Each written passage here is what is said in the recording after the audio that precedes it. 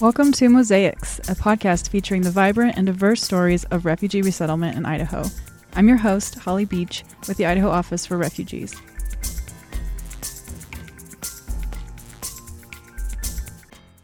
Today, I'm here with Kim Mitchell of Idaho Falls. Kim and her husband, Joe, are part of an effort to help refugees resettle in eastern Idaho and Idaho Falls, which is really exciting because there's not a resettlement agency there, and so we haven't seen arrivals in that community for many decades.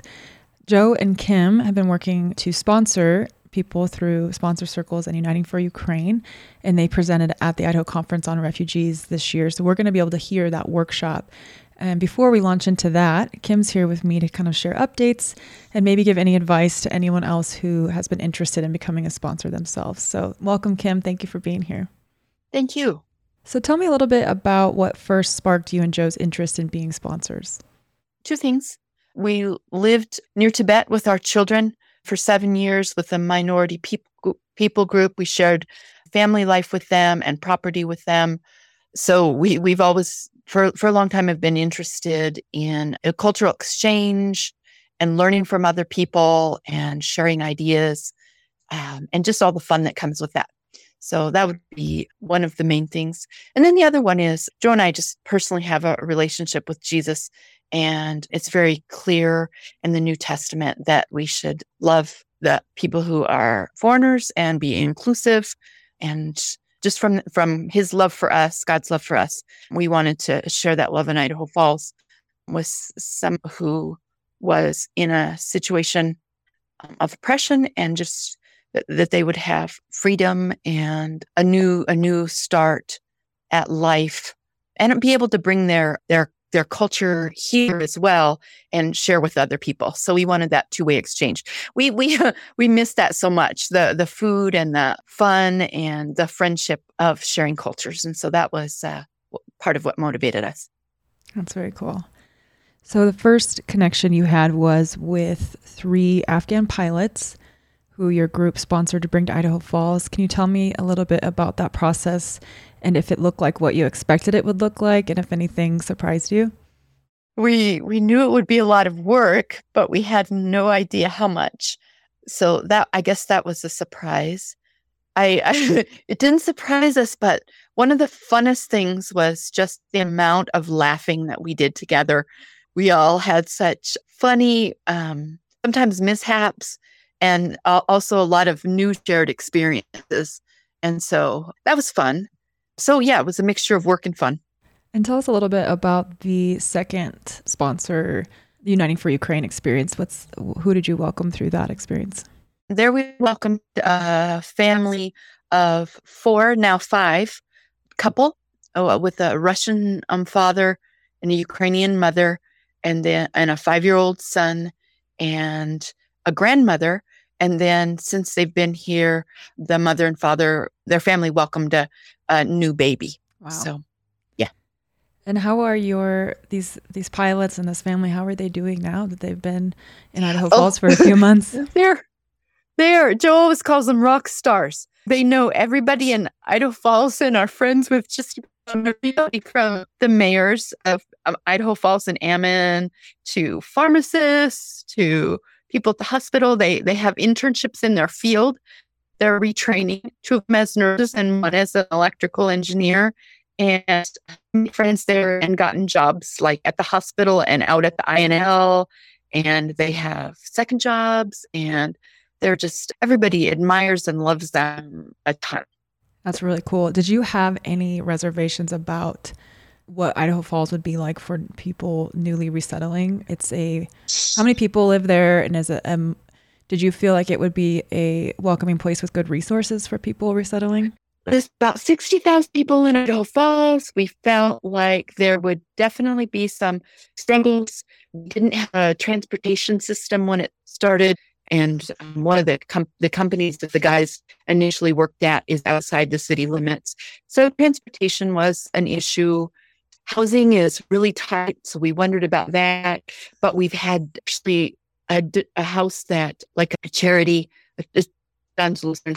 gave us the use of for a while. And then we actually had a donation by a private individual of a home to use for as long as we need for refugees. And so it's 2 floors. We're able to house both families in that, which saves them income while they're retraining and going to college. So yeah, those were hitches, but they worked out okay. The other one is, honestly, Joe and I were a little stressed. It's about the bringing Muslims here, but we've gotten to know the Muslim Association, and they were a wonderful bridge. And also, we haven't had the backlash or sentiment that may come from having people who come from somewhere what seems so different from us. In fact, people have realized that these pilots are patriotic and hardworking and just embrace them wholeheartedly, especially the military people. So it's been great. We've had a small frustration from a few people, but the pilots themselves have never heard that. They said they have had just 100% good interactions, and their lives would be perfect here if their wives were here. Yeah, a lot of people got separated from their families in that process. We just heard from 2 pilots a couple weeks ago on the podcast who also had to leave loved ones behind. As you work with these pilots through the asylum process, do you have any timeline in mind for when they could bring their families here? We haven't heard. The lawyer who works with them had given them a hopeful date of sometime in May that they would get their own asylum. And then after that, they would be able to apply for their wives to come. But the bottleneck is huge, and they haven't been given new information, as far as I know, or a new timeline. And so it's very indefinite, which is their largest stress, because obviously as couples, they have no idea how many years, months or years it will be before they're back together again. Can you tell me about you and Joe's lives? What has shifted in your perspective because of this experience? Just reinforcing that friendship between people of various cultures just enriches ourselves. We felt just richer from, and people in Idaho Falls have said the same thing, that they feel richer from having the 2 families here. They've seen the war between Ukraine and Russia so differently, especially because the husband and wife one is Russian and one is Ukrainian, and they love each other. And so it kind of reminds you that politics are not the be all and end all of everything, that people can love and enjoy each other. When you were first sponsors, did you have anything that you wished someone would have given you as advice that maybe you would pass on to other Idahoans who are thinking about becoming sponsors? We spent the first 3 weeks not realizing that Idaho Office of Refugees existed. And we did so much more work. And then when we found out that you, Holly, and Heather Webster, and Hannah Roche, and just various people are available to us, you shortcutted our work so much, and you connected us with people who know more than us, and that was huge. Tara Wolfson as well. She's the head of IOR, and she personally came over to meet us, and that has made everything so much easier and so much more enjoyable, and opened all the resources we needed to us.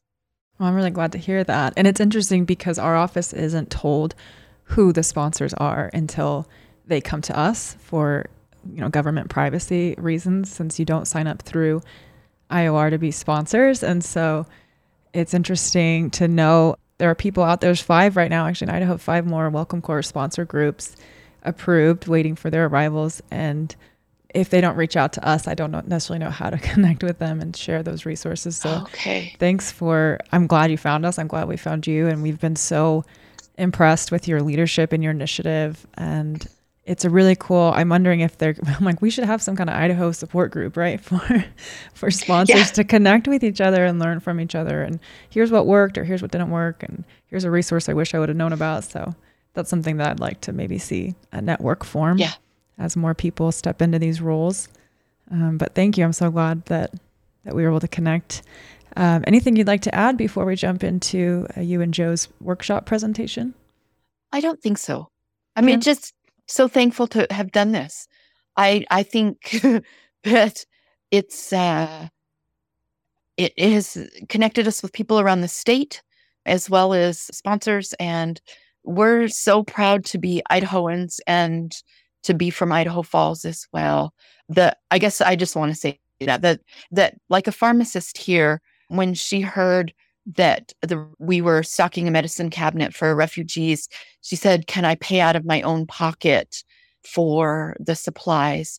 And that's just one example of the support. And so I guess I think people don't realize that there's so much available in Idaho in terms of people wanting to help and be supportive. And I hope that they'll be encouraged to do sponsor circles, welcome core, and tap into all the people who just want to learn more and want to grow and want to support and offer help. Thank you, Kim. And I know that bringing private sponsorships back is newer for this time of resettlement. It used to happen more in the 80s where like a church group could get together, sponsor a resettling refugee. And then more recently, it's just been resettlement agencies doing that work. But to reach more people, to allow for more people to be able to resettle, there is now a new option for people like Joe and Kim and other private American citizens to join together and really do the services that a resettlement agency would do for the first 90 days of somebody's arrival. And Kim, I'm sure that post 90 days, you're still engaged and involved, but really that crucial 90-day financially and transportation guidance, the sponsor circle really is responsible for guiding that new family. So if you're interested in learning more, check out welcomecore.org. It is a big commitment. You join with at least 4 other parties, you raise money, and you do commit to this family. So check it out if you're interested. But thank you so much, Kim, for sharing your experience. You're welcome. Thank you, Holly.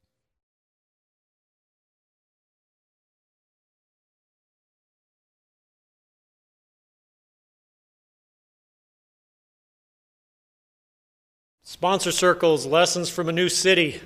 The new city is Idaho Falls, Idaho. I'm Joe Mitchell. This is my wife, Kim Mitchell.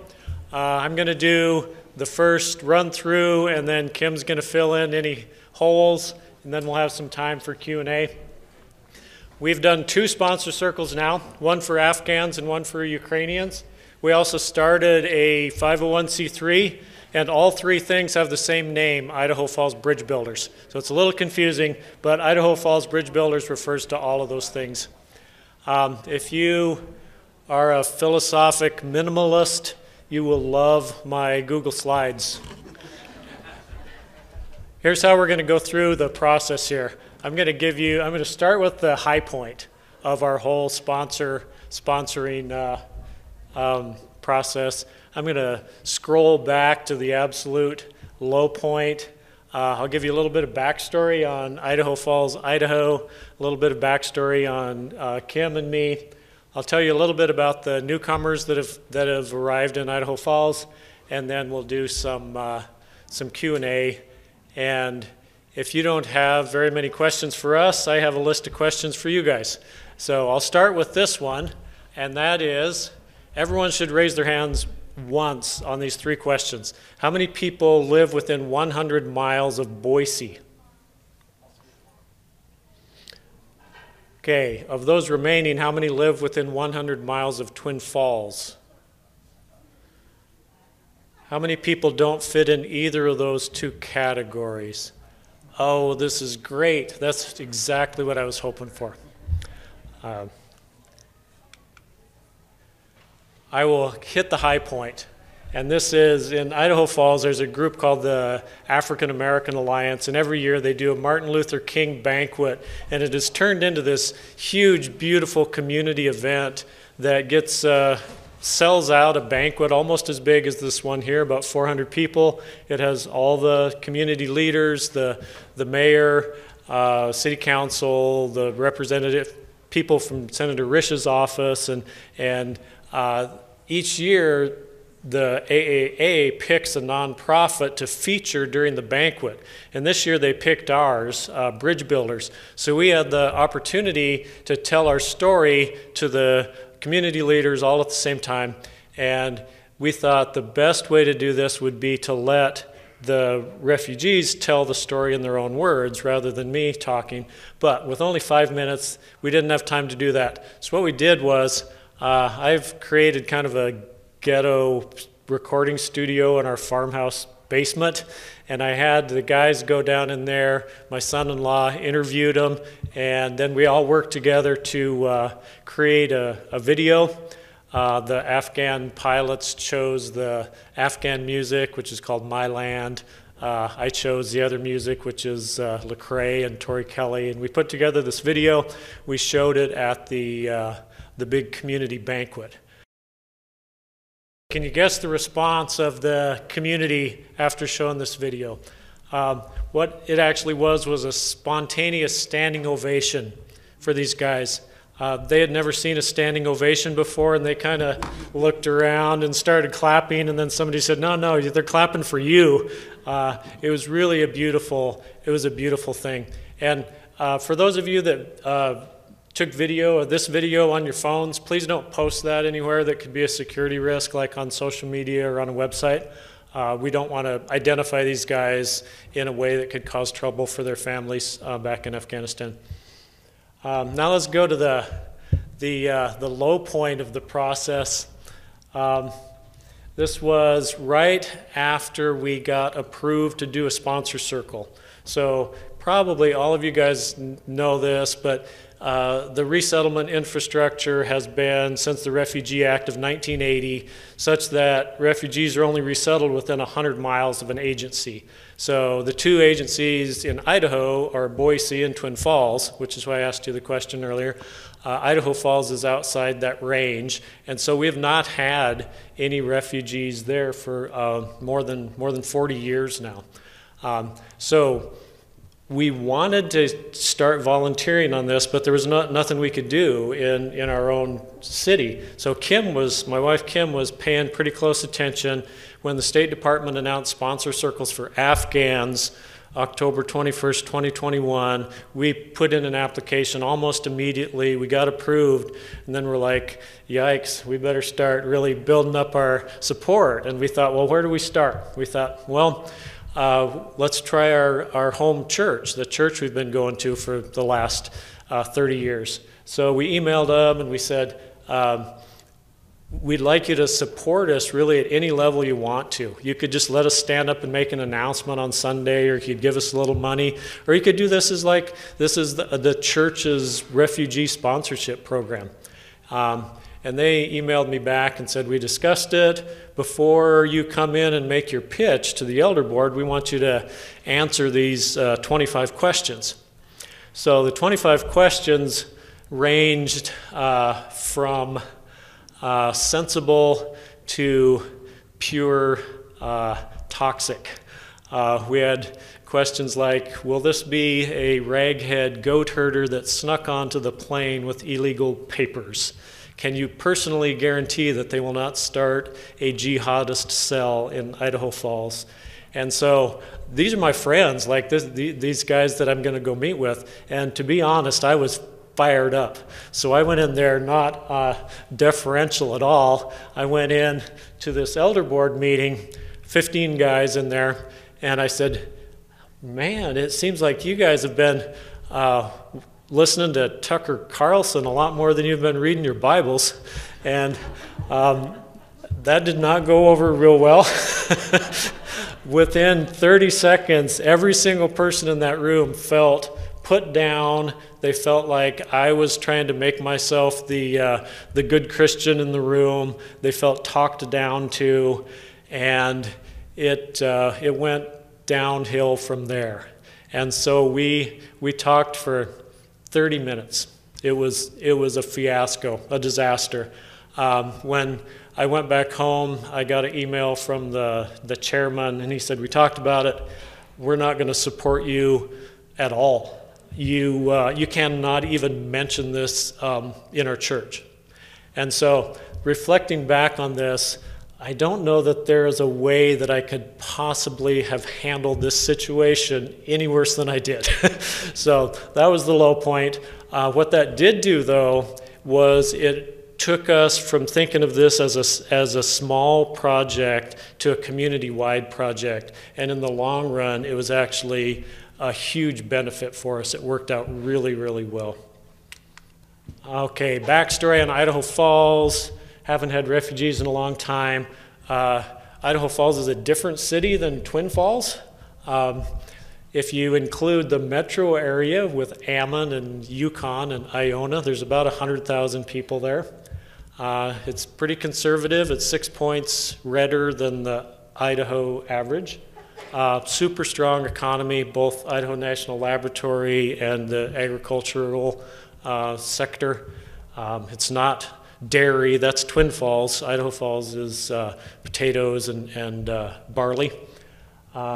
There's a new community college there as of about 4 years ago, the College of Eastern Idaho, to go along with the College of Western Idaho here, which has been great.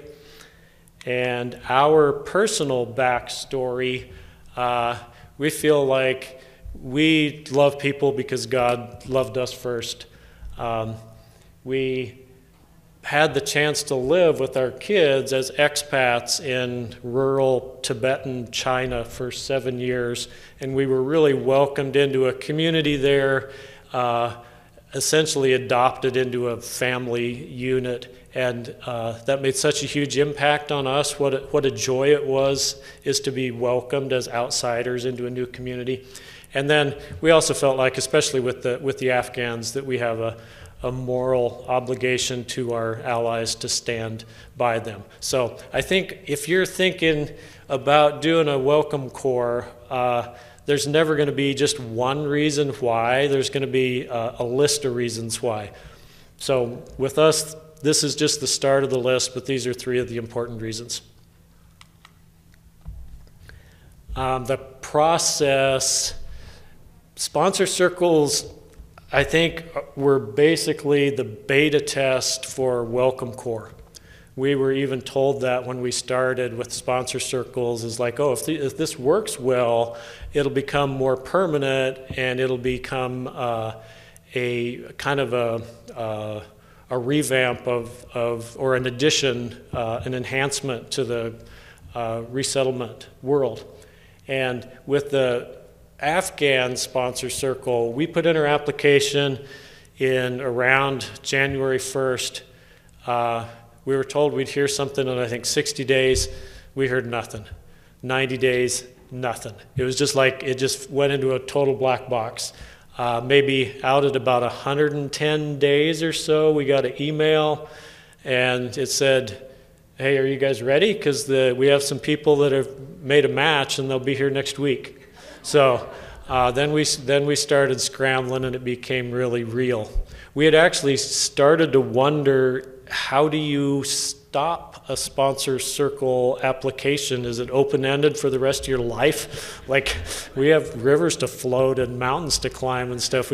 But they finally did get us matched. And interestingly, the Afghans had some agency in the process. They didn't get placed in sponsor circles. They only were in them, as we understand it, if they volunteered to be, and they could look at different sponsor circles and have some choice in which one to be matched with. And the three men in the Afghan circle are all Hazara minority from Afghanistan, and they all said, we looked at pictures of Idaho, and it looks like Bamyan. They said it looks like our home, and they also said we love potatoes, so here we are. The sponsor circle for Ukrainians worked totally differently.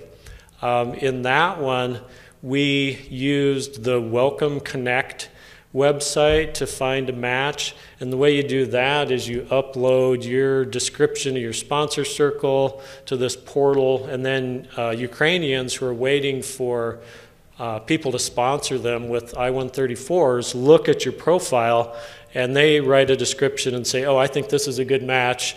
And so as soon as I uploaded it, probably in November 2022, it just started pinging, ding, ding, ding, and all these different Ukrainian families started showing up that I could look at and kind of like swipe left, swipe right kind of thing. And we started communicating with them, and finally chose to pursue sponsorship of a 3-generational Ukrainian family who will arrive in Idaho Falls today.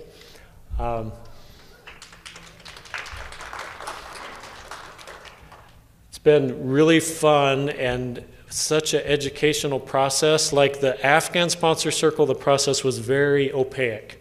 But with the Ukrainians, it's been very transparent because you move from the Welcome Connect portal to WhatsApp almost immediately.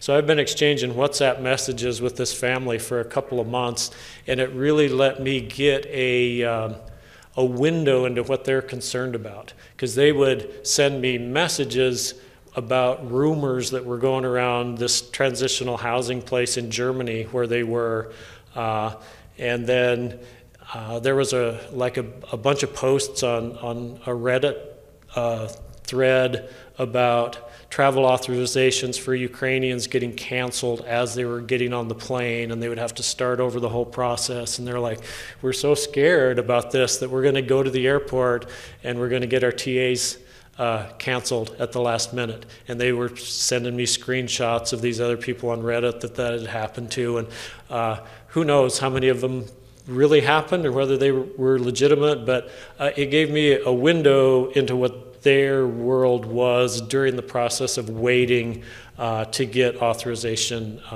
to come here. Welcome Corps, I was really glad this morning we talked quite a bit about Welcome Corps here, and I feel like the sponsor circles were a beta test for Welcome Corps. So pretty much everything that we've learned in the last year I think applies really well to Welcome Corps. Okay, here's what you do as a sponsor circle. A lot of this will look pretty familiar. You help find housing, the first job. Housing in Idaho Falls is just as tight as Boise, if not worse, but we have had a couple of very generous organizations and individuals donate transitional housing in an open-ended way. So this was like the easiest thing that we've done is find housing for free, rent-free. Find the first job, super easy. We had several job offers ready before the Afghan guys showed up. They got jobs as machine operators, $17 an hour, skilled jobs as soon as they were ready to go to work, which was like 3 weeks after arrival. First month's food, we connected with the Idaho Falls Muslim Association on this one because we don't have any experience on halal food. So they helped us, and they took the guys out and did the first big grocery shopping run and showed them where to buy halal food. And the place, if you don't know, it's the chef store. And for some odd supply chain reason, halal chicken was cheaper than secular chicken all summer. So we've been eating, Kim and I have eaten like 80 pounds of halal chicken. So got them a cell phone.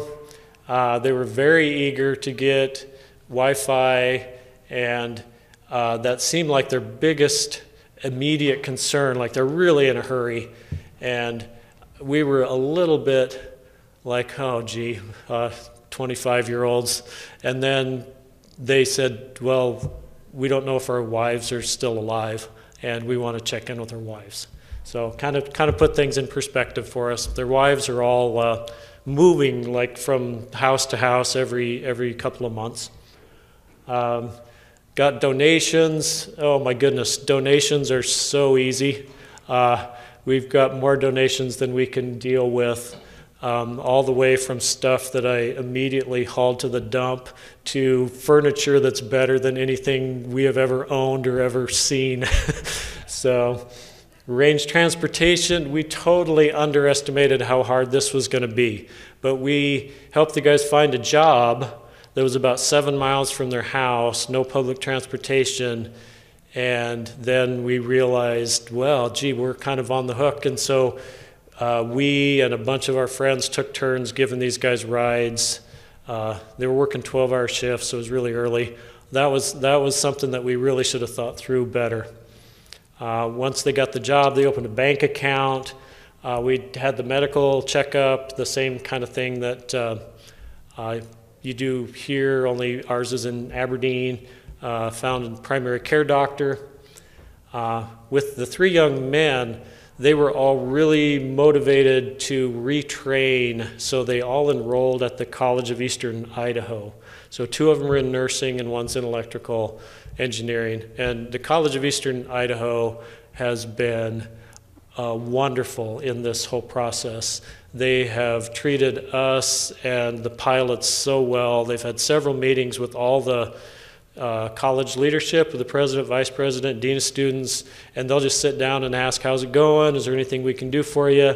The chairman of the CEI Foundation, the president said, hey, can you find some money for these guys for spring semester? And he's like, yeah, I can find some money. So they've helped him with scholarships. That's been a great relationship. That's been a huge help to all of us.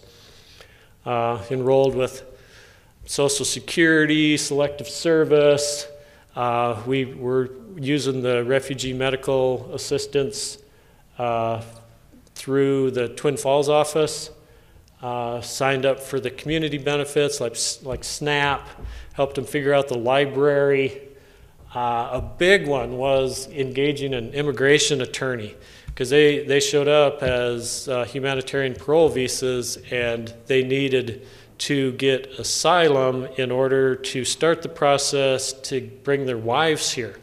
2 of the men have been married about 9 months before the fall of Kabul. The 3rd guy had been married for 2 weeks before the fall of Kabul. So they haven't seen their wives in a year and a half. We've been really plugging the Afghan Adjustment Act all we can as well, because that would help speed things along. We got them connected with the Idaho Falls Muslim Association. That was awesome. They invited Kim and I to the Eid al-Fitr meal and one of the end of Ramadan meals, and it's been super fun. They've been a great encouragement. We helped with English. Kim is a ESL teacher, which was really helpful, and then they all had good enough English to plug straight into college. So it's a stretch, but they all are immersed in English every day in college. We helped them file all the required forms, the change of address, all that stuff that you do. We helped them just do the community orientation, like people were talking about, how to dial 911, how to interact with the police. So basically we're doing a lot of the same stuff that you guys know how to do in the resettlement world. It's just that we didn't know how to do any of these things when we started. So we have had to learn as we went. These are some of the groups that have been great supporters of us. The Muslim Association, African American Alliance, college, several churches, and it's interesting, the First Presbyterian Church was really interested in education, so they actually paid for the fall semester of college for the 3 guys. Christ Community Church bought them a car and helped them with transportation. St. John's Lutheran helped them with housing. The Rotary Club was great. They gave a big donation for us. We're going to speak at the Exchange Club next week. One of the LDS Relief Societies got on board with donations, and they gave us all kinds of great things. Lots of just individual friends in the community have jumped in and helped out in different ways. And this was a very pleasant surprise to us, but the congressional delegation, the mayor's office from Idaho Falls and Ammon have all been very supportive. They've been an encouragement and not an opposition. So I told you a little bit about the 3 pilots. Probably a lot of you have heard of the last flight of the Afghan Air Force when they flew all 59 planes out of Afghanistan when the government fell August 15th, and to Tajikistan and Uzbekistan. These guys flew 3 of those 59 planes, and one of the clear reasons was so that those aircraft wouldn't fall into the hands of the Taliban. Taliban basically doesn't have an air force because the air force flew it all out of the country.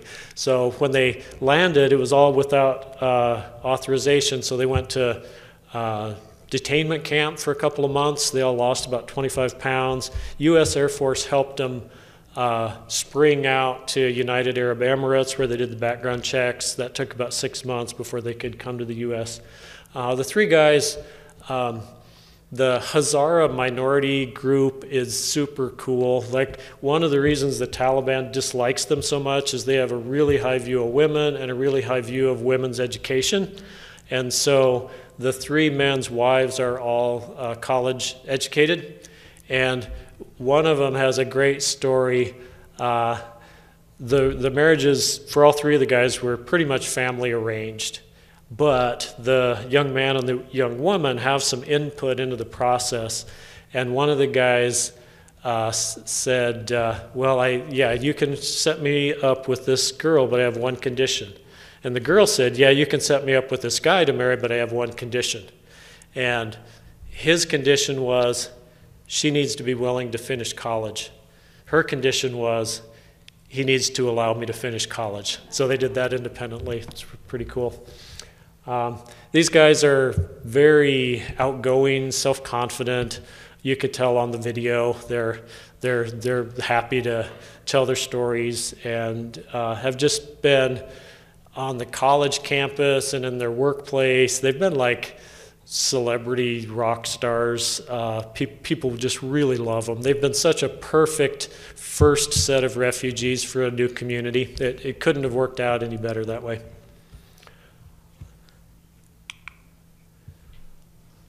The Ukrainian family that we did all the messaging with, they're interesting because the husband's Russian, the wife's Ukrainian, and their biggest concern was that he would get deported from Germany back to Russia and be drafted into the Russian army.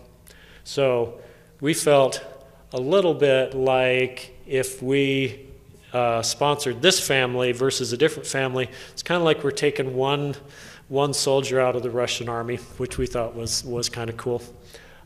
They've been just really responsive. If you give them a WhatsApp message, they respond immediately, and they ask us lots of questions. They've been just really engaged and told us their appreciation 100 times. We've so much enjoyed them, and we're really looking forward to meeting them in person.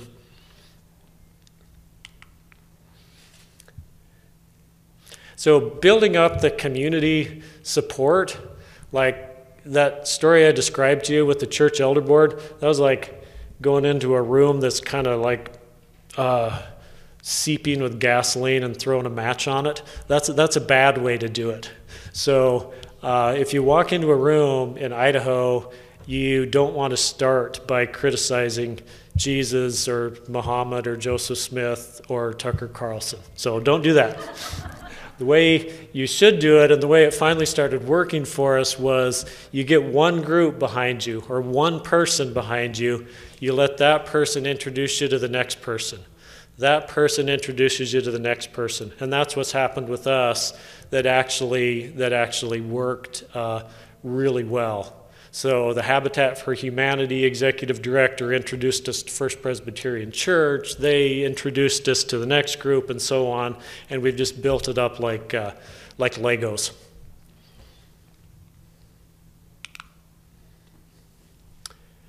So some of our big picture lessons, we expected to like this process. We lived overseas. We're kind of xenophiles a little bit, but we loved it even more than we expected. Just the interact and the direct contact with the refugees has been really, really fun.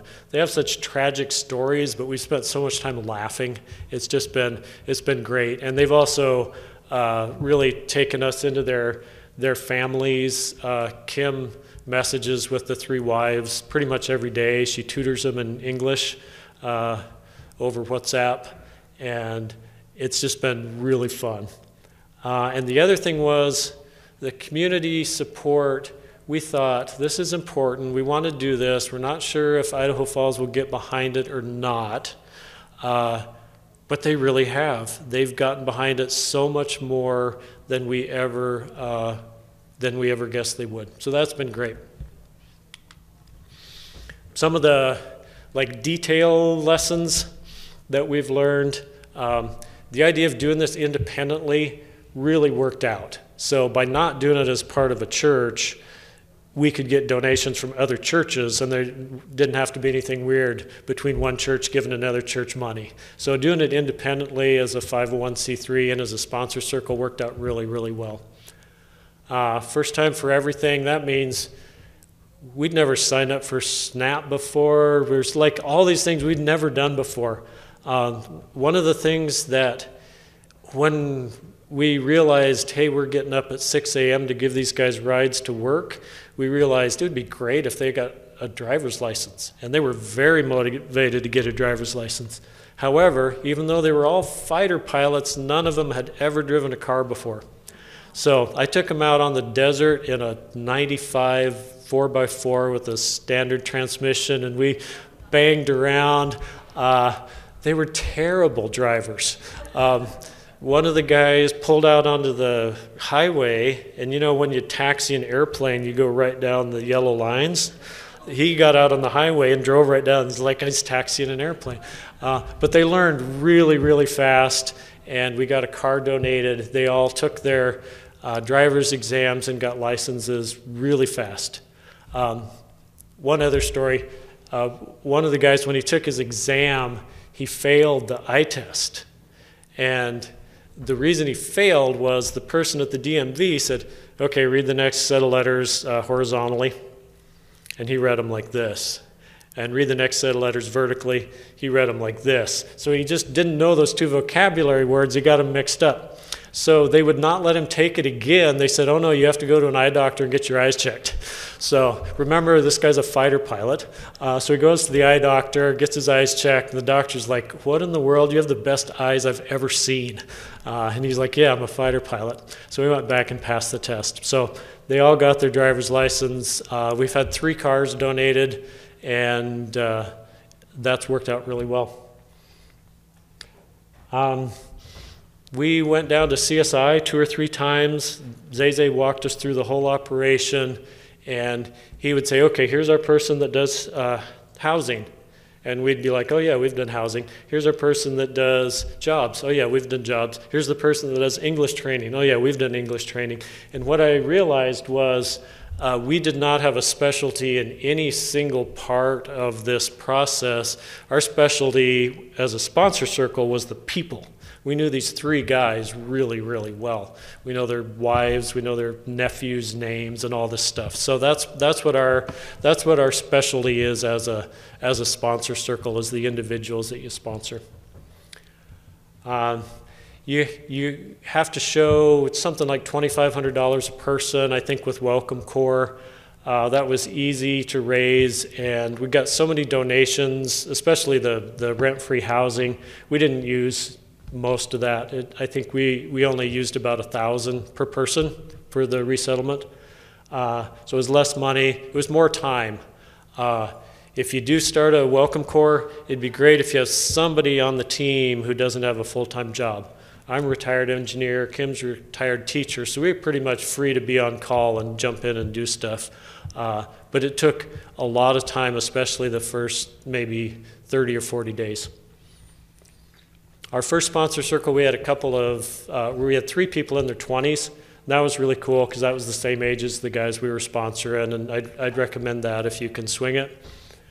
So there was a watershed moment in our sponsor circle, this was about 2 weeks into the process, and we were just going through the checklist, going to Social Security, going to sign up for SNAP, and the thing that I was working on was find an immigration attorney.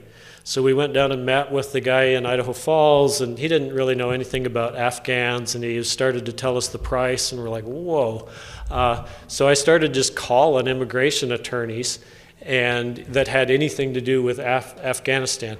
And I talked to a lady in Utah, And she said, yeah, I could do this, but you really ought to find somebody in your state. It'd be better when they do the asylum interview. And she said, are you working with the Idaho Office of Refugees? And I was like, the what? We literally did not know that the Idaho Office of Refugees existed until the immigration attorney had this conversation with me. And she said, yeah, every state has a state office of refugees. Sometimes it's part of the state government. Sometimes it's a nonprofit that sits side by side, and that's how it is obviously with Janice. So I got in touch with Tara Wolfson, and then things really started to pick up speed after that. The CSI was the same way, connecting with Zeze, and this is amazing to me. There's 1,200 people resettled in Idaho last year. 3 of those people were in Idaho Falls.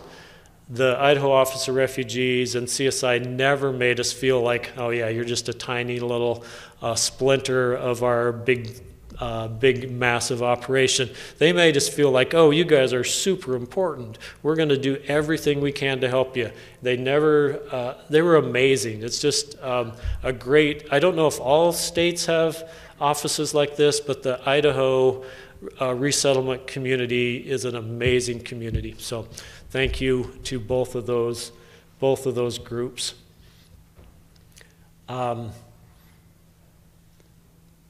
Thinking about how reproducible our experience is, I really feel like we were in the right place at the right time in Idaho Falls. If you started a Welcome Corps group in Twin Falls, I think a lot of people are pretty familiar with refugees in Twin Falls, and they probably already had opportunities to donate time or money or both. Same thing with Boise. But in Idaho Falls, there was this backlog of benevolence, like people wanted to help refugees and they'd never had a outlet to do that before. So we had people literally like tracking us down, like, oh, we heard you doing this, we want to give you this, we want to give you this amount of money, we want to help you do this. That was actually why we started the 501c3, is we kept having people hand us money. We needed a legitimate, auditable way to handle donations. So we started the nonprofit to do that. I would think in Idaho, if you tried to do this in Coeur d'Alene, it would work great. Coeur d'Alene would be such a great place for a Welcome Corps community, or Moscow. Or Rexburg. There's a lot of places in Idaho that this would work really, really well. I just mentioned the nonprofit. If you do this, with sponsor circles, there was essentially no financial oversight. They just wanted to make sure that you had enough money to do it. But you should keep your finances really squeaky clean, as a way to show your donors that you're on the up and up, and just to make sure it's reproducible and you can show where every penny went. Sponsoring the Afghans and Ukrainians has made our world so much bigger, both having a context for what's going on in Afghanistan and feeling this really great connection with Hazara people, and but also made our world bigger in Idaho Falls. We've met so many people. We've lived there for 35 years, but there were so many people who are great people that we'd never bumped into before, and now we have because of doing this. Minimum size for a sponsor circle or Welcome Corps is 5, and I'd really encourage you, if you do this, trust the people. Like in this case, we're over here ironically doing this at the exact time that the Ukrainian family's flying into Idaho Falls. So the other members of the sponsor circle are picking them up, getting them settled, and so on. That last one, don't apologize. If you do a Welcome Corps, I would not recommend that you go to the mayor of Coeur d'Alene or the city council and say, do I have your permission to do this? If you're doing something legal, You don't need permission from the city to do it. You should act as if it's happening. Other people don't need permission to move to Coeur d'Alene, so why should you need permission to bring a refugee family there? And don't apologize or ask permission. We've probably got 95% positive feedback through this whole process. But the 5 or 10% of negative feedback has been pretty ugly. My advice is, if you hear somebody that's really just spewing toxic stuff about Muslims, just don't try to argue them out of that position. Just don't dissipate your energy on their problem. With the exception of, if it seems like somebody might actually get killed because of this, then engage and get law enforcement involved. But if it's just somebody spouting opinions, don't waste your time.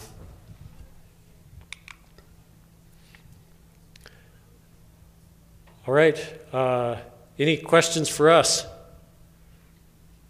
Yes. So she asked if we were going to make any type of resource list for other groups. So we have a website that you can get to from that code. We don't have that resource list or like checklist, but we do have some information on there. Kim wrote up a really good article on our motivations, and I think just kind of going through our website would help a little bit. And we would be very happy to coach people who want to start a Welcome Corps circle. We won't be on your Welcome Corps circle, but we'd be happy to help it along. 2 questions. The second one's bureaucratic, but the first one will be an easy one. I want to know whether your, mostly positive experience changed the elders in your church. Did it change the community within your church, their perceptions of others? Okay, this is almost like you're being a straight man for me, because this is a story I forgot to tell. About 5 months after that disastrous elder board meeting, after the 3 pilots were in Idaho Falls, some of the elders had met them, I went back to that list of questions. I re-answered all the questions with more specific information. I apologized profusely for bringing up Tucker Carlson, and I said, "Would you guys please reconsider?" And they have become one of our biggest supporters. And one of the guys who was the biggest opponent, I talked to on Sunday, and he's now one of our biggest supporters. So I'm so glad you brought that up, because it's an incomplete story without how it resolved. It's what this conference is about, right? It's about connections. Yeah. And when you make human connections, it changes perceptions. So the bureaucratic question is, because it sounds like you guys were just off on your own doing your own thing, and nobody was checking up on you. But I'm pretty sure that sponsorship circles are connected. You are connected to Twin Falls probably, right? No. Okay, but so who was checking up on you? Because this was not private sponsorship, the Welcome Corps.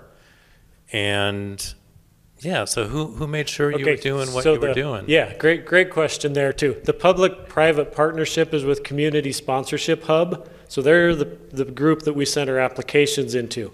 When we get approved as a sponsor circle, we're matched with an umbrella organization. The umbrella organization in our case was Home for Refugees. So Home for Refugees has a staff member in Tijuana that we'd do a Zoom call with like once a month, and she would check up on us, and she's great. She would answer any questions that she could, and she made sure that we were getting our 30-day things done in 30 days and our 90 things. I just checked with the 3 Afghan guys last week. I asked them, did anybody from any official sounding government agency ever check with you guys and make sure we weren't exploiting you or making you work on our farm or something? They're like, nope, nobody ever checked in with us. That would be an enhancement, would be to get to have a direct feedback line from the refugees themselves. Great questions. Home for Refugees did a very good job, but one of the things, being not in Idaho, being in Tijuana, she was able to help with general refugee stuff, but like Idaho Office of Refugees, she didn't know that was the name of our refugee assistance group here in Idaho, the official group. And there were lots of things that were local that she didn't know. So when we were floundering on those things, she would give us some ideas where to look, but she actually didn't know the answers to a lot of those things, which was simply because she's not here. She did her best, and she did a really good job with what she knew. So we're thankful for that oversight by Home for Refugees. Yeah. So thank you for your amazing story and your efforts. Just the fact that you guys cared enough to do this is just phenomenal. That said, there's all these people here who want to help and are helping, have been helping through the organizations like IOR and such. I think as this program rolls out, and you guys have done this already, what do you see as kind of beyond your lessons learned, some key areas that had you known about before that existed in Idaho would have saved a lot of time? And how would you advise, as this program develops, how your groups like yourself could integrate with the systems that's already there, and how do you work with that? I think that's the biggest question in the room as it goes, but as you walk through it, what are your thoughts on that? Yeah, I think our experience is most applicable to places that have not had refugees, so places like Coeur d'Alene or Moscow or Rexburg. So in that case, what we'd recommend is that Lego approach to community building, and just keep going. We've been getting new contacts this whole past year. Here's another recommendation. Another watershed event was Tara came and visited with us at a coffee shop when her daughter was going off to do Knowles last year, and she said, "Have you talked with Senator Risch's office?" And that had not crossed her mind. We got hold of Amy Taylor and Anna Sanchez at Senator Risch's office right away, and they've been amazing. They've been some of our biggest supporters. So I would say finding a representative of your senator or representative that can be on your side would be a really good thing to do in a new community. And I feel like you've probably done all these things already in Boise and Twin Falls. I don't know that for sure, but I feel like it. Yes? My question is, with the sponsor circle and the Welcome Corps, is Welcome Corps going to be in places that are the 100 miles outside of refugee agencies, or they're going to be in these places within the 100 miles? My understanding is Welcome Corps is open to every place in the U.S. Okay. Both inside the traditional resettlement infrastructure and outside both. Okay. Is that true? Great. Yeah, where I get a little concerned is how you had to pave the way. There, like in our area, the way is paved. And we worked really hard to build relationships in the community for the clients. And then if we get a Welcome Corps, then do they come to the agency to help them with things that have already been established? But the agencies work with us. It's not like you just send a person there. Those agencies still needs support. I just wanted to hear what the thoughts were on. Yes, please.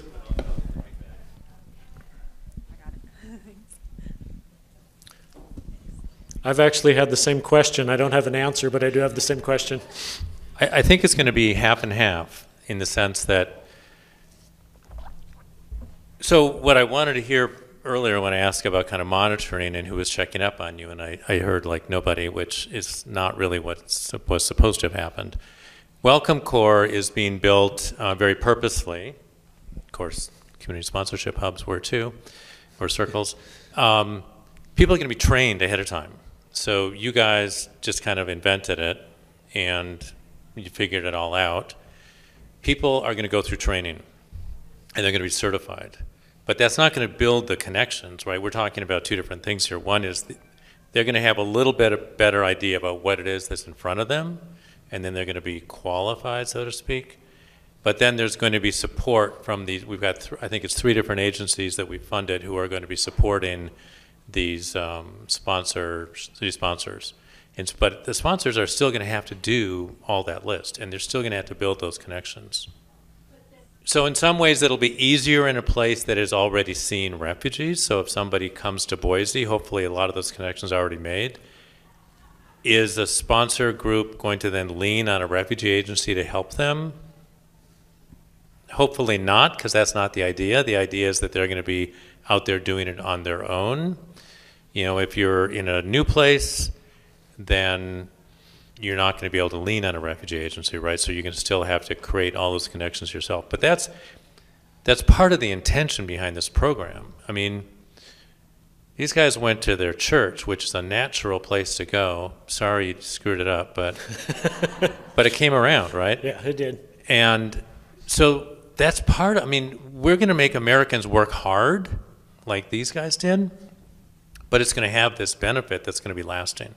And so that's, you know, is it better than an agency? No. Is it just different, right? They're just totally different ways to approach the same problem and get you what I think will be the same solution, right? Which is, number one, helping these people, helping these individual refugees, and frankly, helping our communities.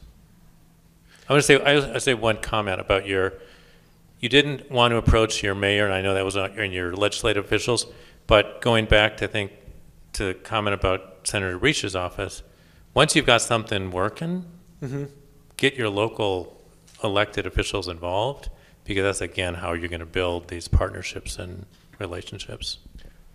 So a couple comments there. We did have training with the Sponsor Circle program, but it was about 2 hours online, and it was really more stuff about cultural humility. It was really good, honestly, but it didn't give you a master's degree in resettlement. It was a pretty brief training. Another comment is the best ambassadors for a refugee program are the refugees themselves.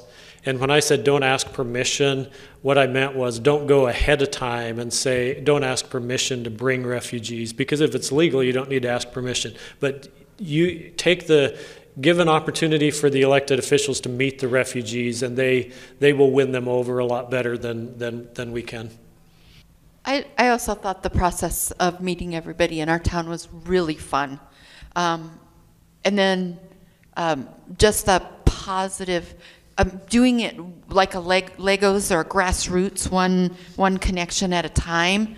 I feel like that kept us from meeting too much opposition, and we got such a groundswell at the grassroots level that by the time this hit Idaho Falls at the leadership level, and before it hit the media, it finally did hit the media, there was already such positive feelings toward the refugees themselves, and a lot of the leaders we had met, just by leaders introducing us to the next leader, that already established just a nice, warm welcome, and the leaders understood that Idaho Falls wanted refugees at that point, and so it was nice not to go to the city council first, simply because we don't know that we would have, but we might have experienced opposition.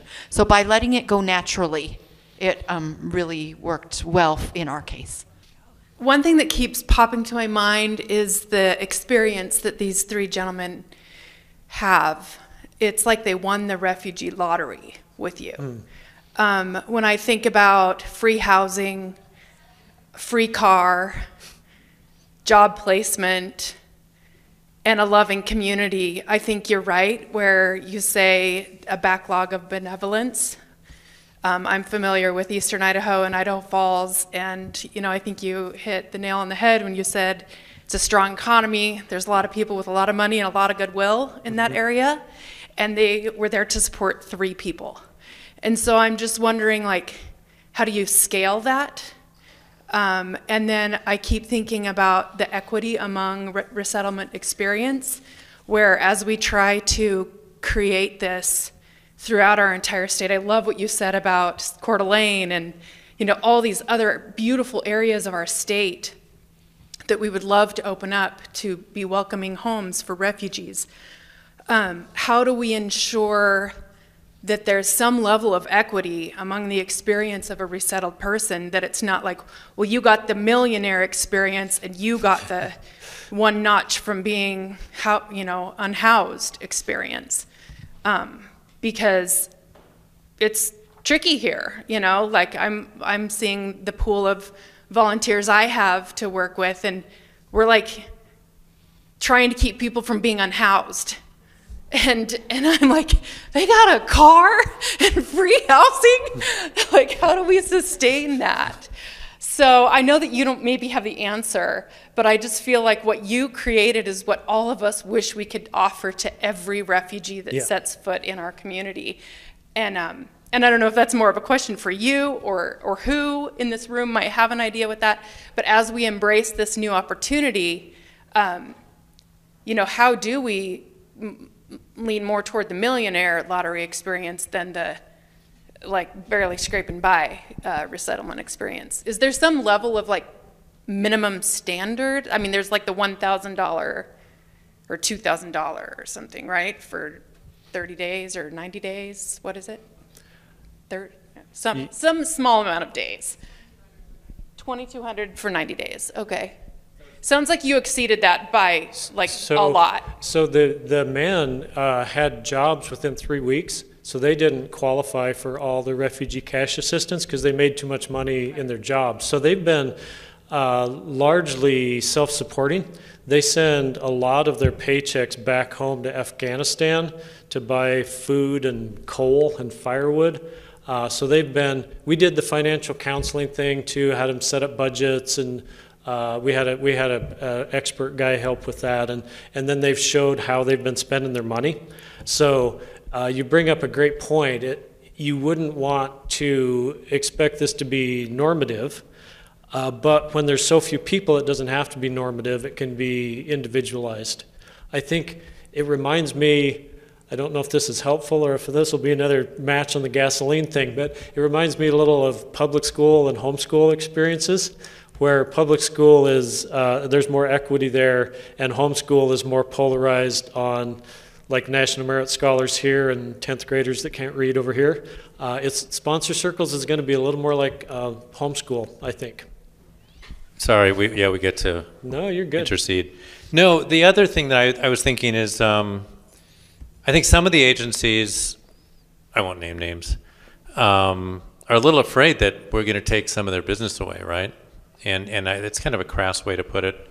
It's actually the way that some of the opposition people, you talked about opposition people, have talked about resettlement over the ages, that it's a business and agencies are in it for money. And no agency I know actually makes money on refugees, right? This is a philanthropic, feel-good, low-paying job that changes lives.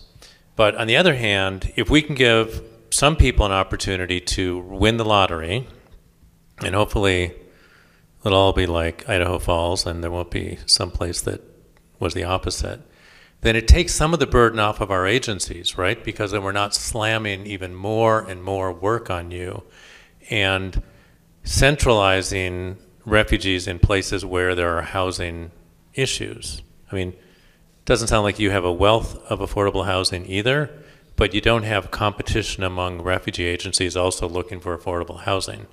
So it's a way to, I think, distribute some of the work. And frankly, it's going to be like life. I mean, some people are going to have different experiences. And, we're going to try to, for the sponsorship program, we're going to try to choose refugees who do not need the most services, because I think those refugees really should go to agencies that are qualified to serve, severe trauma, medical needs, other types of issues that they are bringing with them. And we'll try to give some of the less hard cases to sponsor circles, and then we'll hope that everyone turns out to be like an Idaho Falls experience. So if we would have lived in Boise or Twin Falls, we never would have started a sponsor circle. We would have come to you and said, hey, we want to volunteer with refugees. What can we do? So in the way I see it is there's so many great opportunities in these places already, but there's so much of the American West that's not within 100 miles of a agency that it's like cell phone coverage where you have all these blank spots in the American West. There's been these blank spots. So I feel like that would be the best use of this in this context would be to just expand to new communities. And I can't remember, one person this morning said, you kind of have people who know about refugees and then you have people who know nothing about refugees. In Idaho Falls, it was a lot of people who knew nothing. So by doing even just 3 people, or now 7 people, we've exposed another 100,000 people to the refugee world. So I think there's benefit in that. And I have struggled with those exact same questions, both in the sense of these guys got the red carpet, but on the other hand, we got like these rock star fighter pilot refugees. So we both got a pretty sweet deal, and I think it benefits the community even more than it benefits them or benefits us. I have a quick question real quick. So with the Welcome Corps refugees, my understanding is that part of the sponsor's job will be to connect them to long-term ORR benefits, and I think that's done through a resettlement agency, but maybe...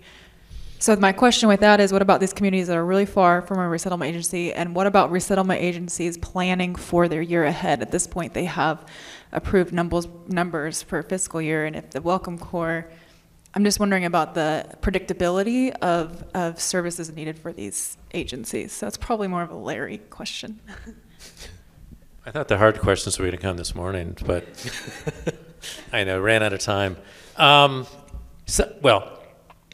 Refugee agencies are still going to be funded by ORR to provide services to their clients, and these will become their clients.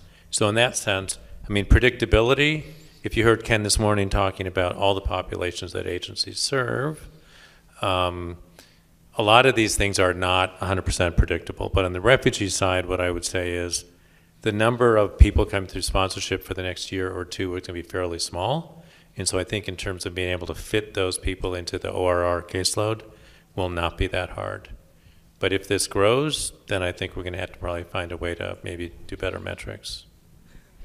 Okay, so my question is, after the first 90 days, when you have finished the R&P period, the technical R&P period, and now you're going into the other 5 years, etc. So did you feel that you were able to keep sustained support? Would you feel that you would be able to keep sustained support if you, say, did have a pre-literate family with a single worker and 6 children? Which, I mean, I understand what you're saying, that these people will be vetted, and it's more so people like the single adults who are educated, who are coming for sponsorship circles, but you're also getting Ukrainian family. Yeah, that would be more the situation with the Ukrainian family. And one of the reasons that we started the nonprofit was because the 90 days or 6 months is too short of a time period to adequately do the job. What it did with us is we got to the 90 days, we had a big party, we said sponsor circle's done, and then we transitioned to the long-term support from the nonprofit. But we would be willing to do that basically as long as necessary. Like we're committed to helping these families become independent. So we'll continue helping until they get that. I think we had a question back. Oh, good. One here. Okay. Thank you for just coming forward in this way. It's just incredible. And I'm from Rexburg originally, so so I know about the opportunity there. But I will say I I am from a storytelling nonprofit to try to increase the number of welcomers and understanding and empathy, and know how to take action on that. And so I have an interest in building capacity that Larry talked about.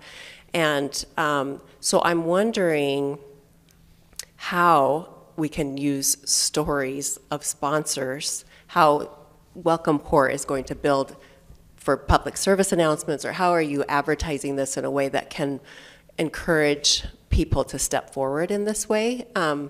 So that, because our agency is having a hard time like knowing how to promote this, so that we can increase the number of people, and not everybody is going to be a retired couple that can give full time, and so figuring out how good-willed people can actually do this service logistically. So every time I have a speaking opportunity, I always say, is anybody here interested in forming a sponsor circle? Because we'll help you do that. So far, I've not had a single person come forward and say, yeah, I want to do a sponsor circle. I've had lots of people say, no, I want to help you do a sponsor circle. But there has not been like this overwhelming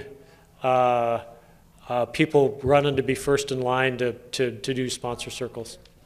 I think that we were the first one in Idaho with the Afghans, and then I think we were the second one in Idaho with the Ukrainians, and as far as I know, there's not any other ones in Idaho so far. Okay. So I was wondering, when you're explaining all these things, it just recollects to me that if we look at the grand scheme of things, most refugee families are congregated in the city, which creates a handout scheme of things, and trying to be self-sufficient sometimes in rural Idaho farmland is a little difficult. So it makes me think of the process that was done in Australia, where they do take most of the refugees that were in the farm, and they would offer an incentive in the city, and they would offer an incentive to live in the farm areas.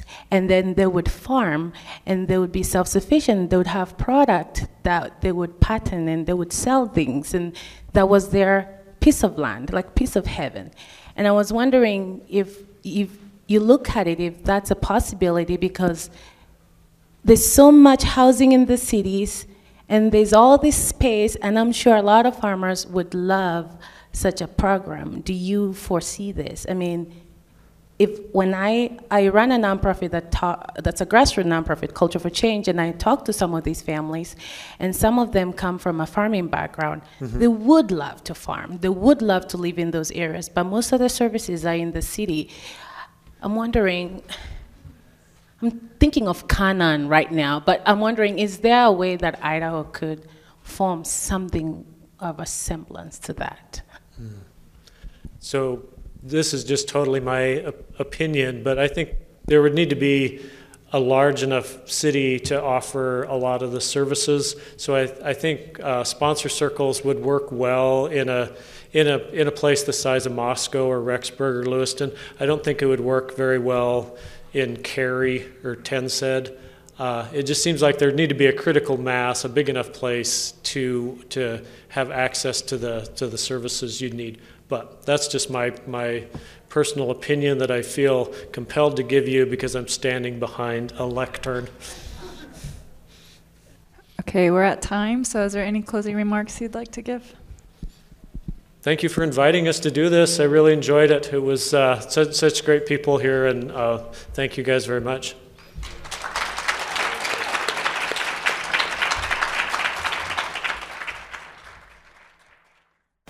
Thank you for joining the conversation. For more information on how to be involved with refugee resettlement, please visit idahorefugees.org. Mosaics is produced by the Idaho Office for Refugees with grant support from the M.J. Murdoch Charitable Trust. Music by the Afrosonics. Production in partnership with SB Studios.